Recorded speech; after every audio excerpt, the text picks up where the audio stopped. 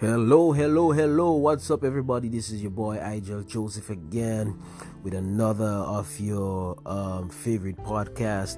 I'm here today and we're just talking about all of the issues that concerns us as people.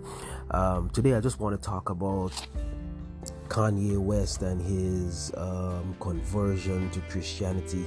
A lot of folks are up in arms about that. A lot of people think that he is not genuine. A lot of people think that it's a huge publicity stunt and a marketing tool to get more records to be sold.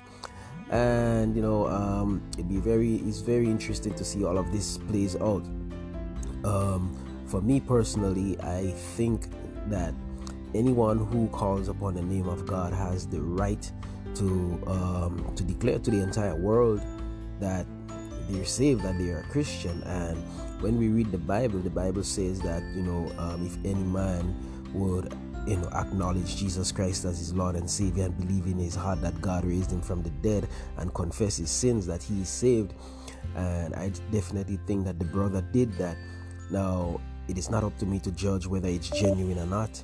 That's solely between him and God. But in the meantime, he has made that step, and I think that it is our duty to pray for him, to support him as a brother, to accept him with open arms. This situation reminds me of the Apostle Paul and his conversion. When he became a Christian, I can imagine how skeptical a lot of the people in his days were of his conversion.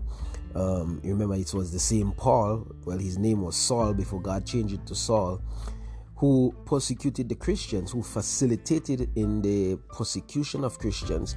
In particular, the story with Stephen, when Stephen was stoned to death, he held the coats of the people who were stoning him. So he was complicit in the whole matter.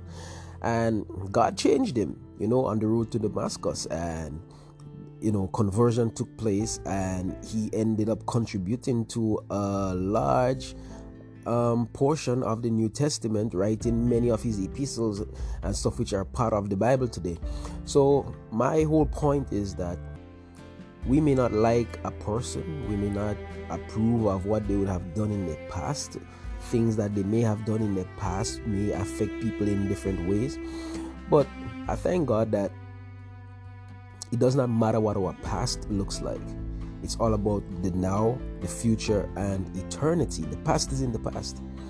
And I tend to look at my own self, my own personal experience, and I ask myself, what if God was judging me by my past? What if my past would determine whether I qualify or not qualify for his grace and his mercy? And I think to say that you're being skeptical or you're using a wait and see approach to this brother's conversion is very hypocritical as a Christian, because for us it makes it almost seem like we are more perfect, or we are better than the individual. And I think this is really, really hypocritical. So my whole take on it is, as God-fearing people, who knows what salvation is all about and the process and the whole act of salvation, we should not be judging anyone or applying that wait and see attitude to really be able to discern whether this person is real or not. I believe that you give that person equal opportunity and equal amount of support as anybody who would come into the kingdom. It's interesting that we as a church, we pray for people, we pray for revival, and when revival starts happening, we don't like the form in which the revival comes. For example, the Bible says that Peter was in prison, and the church they were praying for him, and the angel broke Peter out of the prison. The whole drama surrounding the story. And when he got out, he knocked on the door. The young lady came out and she opened the door. When she saw him, she shut the door back and ran inside and tell everybody, hey, Peter is outside.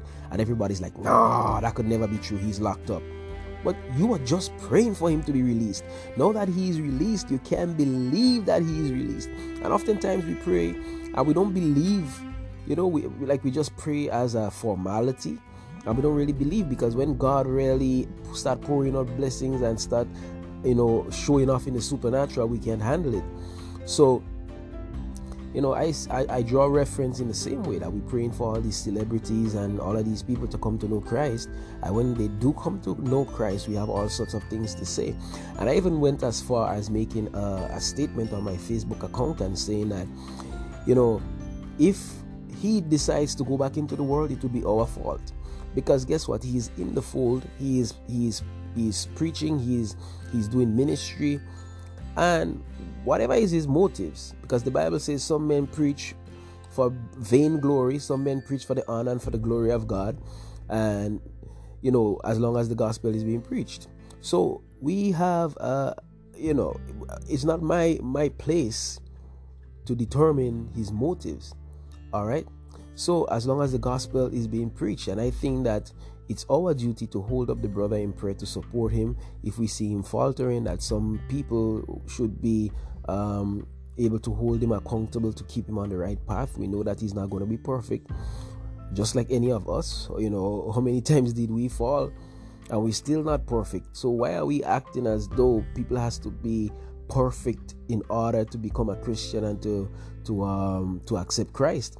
Why do we judge certain people by different standards than we do other people? So I think that is very, very hypocritical. So it's just my take on it, and that's what I feel. The gospel knows no bounds, and why are we trying to set limitations? Why are we trying to say that, okay, this particular person can be saved, and this particular person is just trying something, is just trying to manipulate people? So let's see what happens. Let's keep praying for the brother. Let's keep praying for other people who we know. Let's continue to win souls for the kingdom. Alrighty.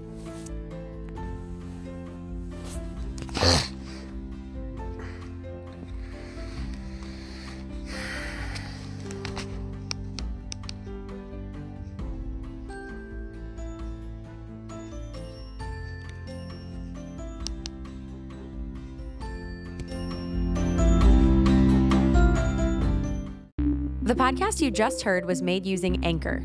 Ever thought about making your own podcast? Anchor makes it really easy for anyone to get started. It's a one-stop shop for recording, hosting, and distributing podcasts. Best of all, it's 100% free. Sign up now at anchor.fm/new. That's anchor.fm/new to get started.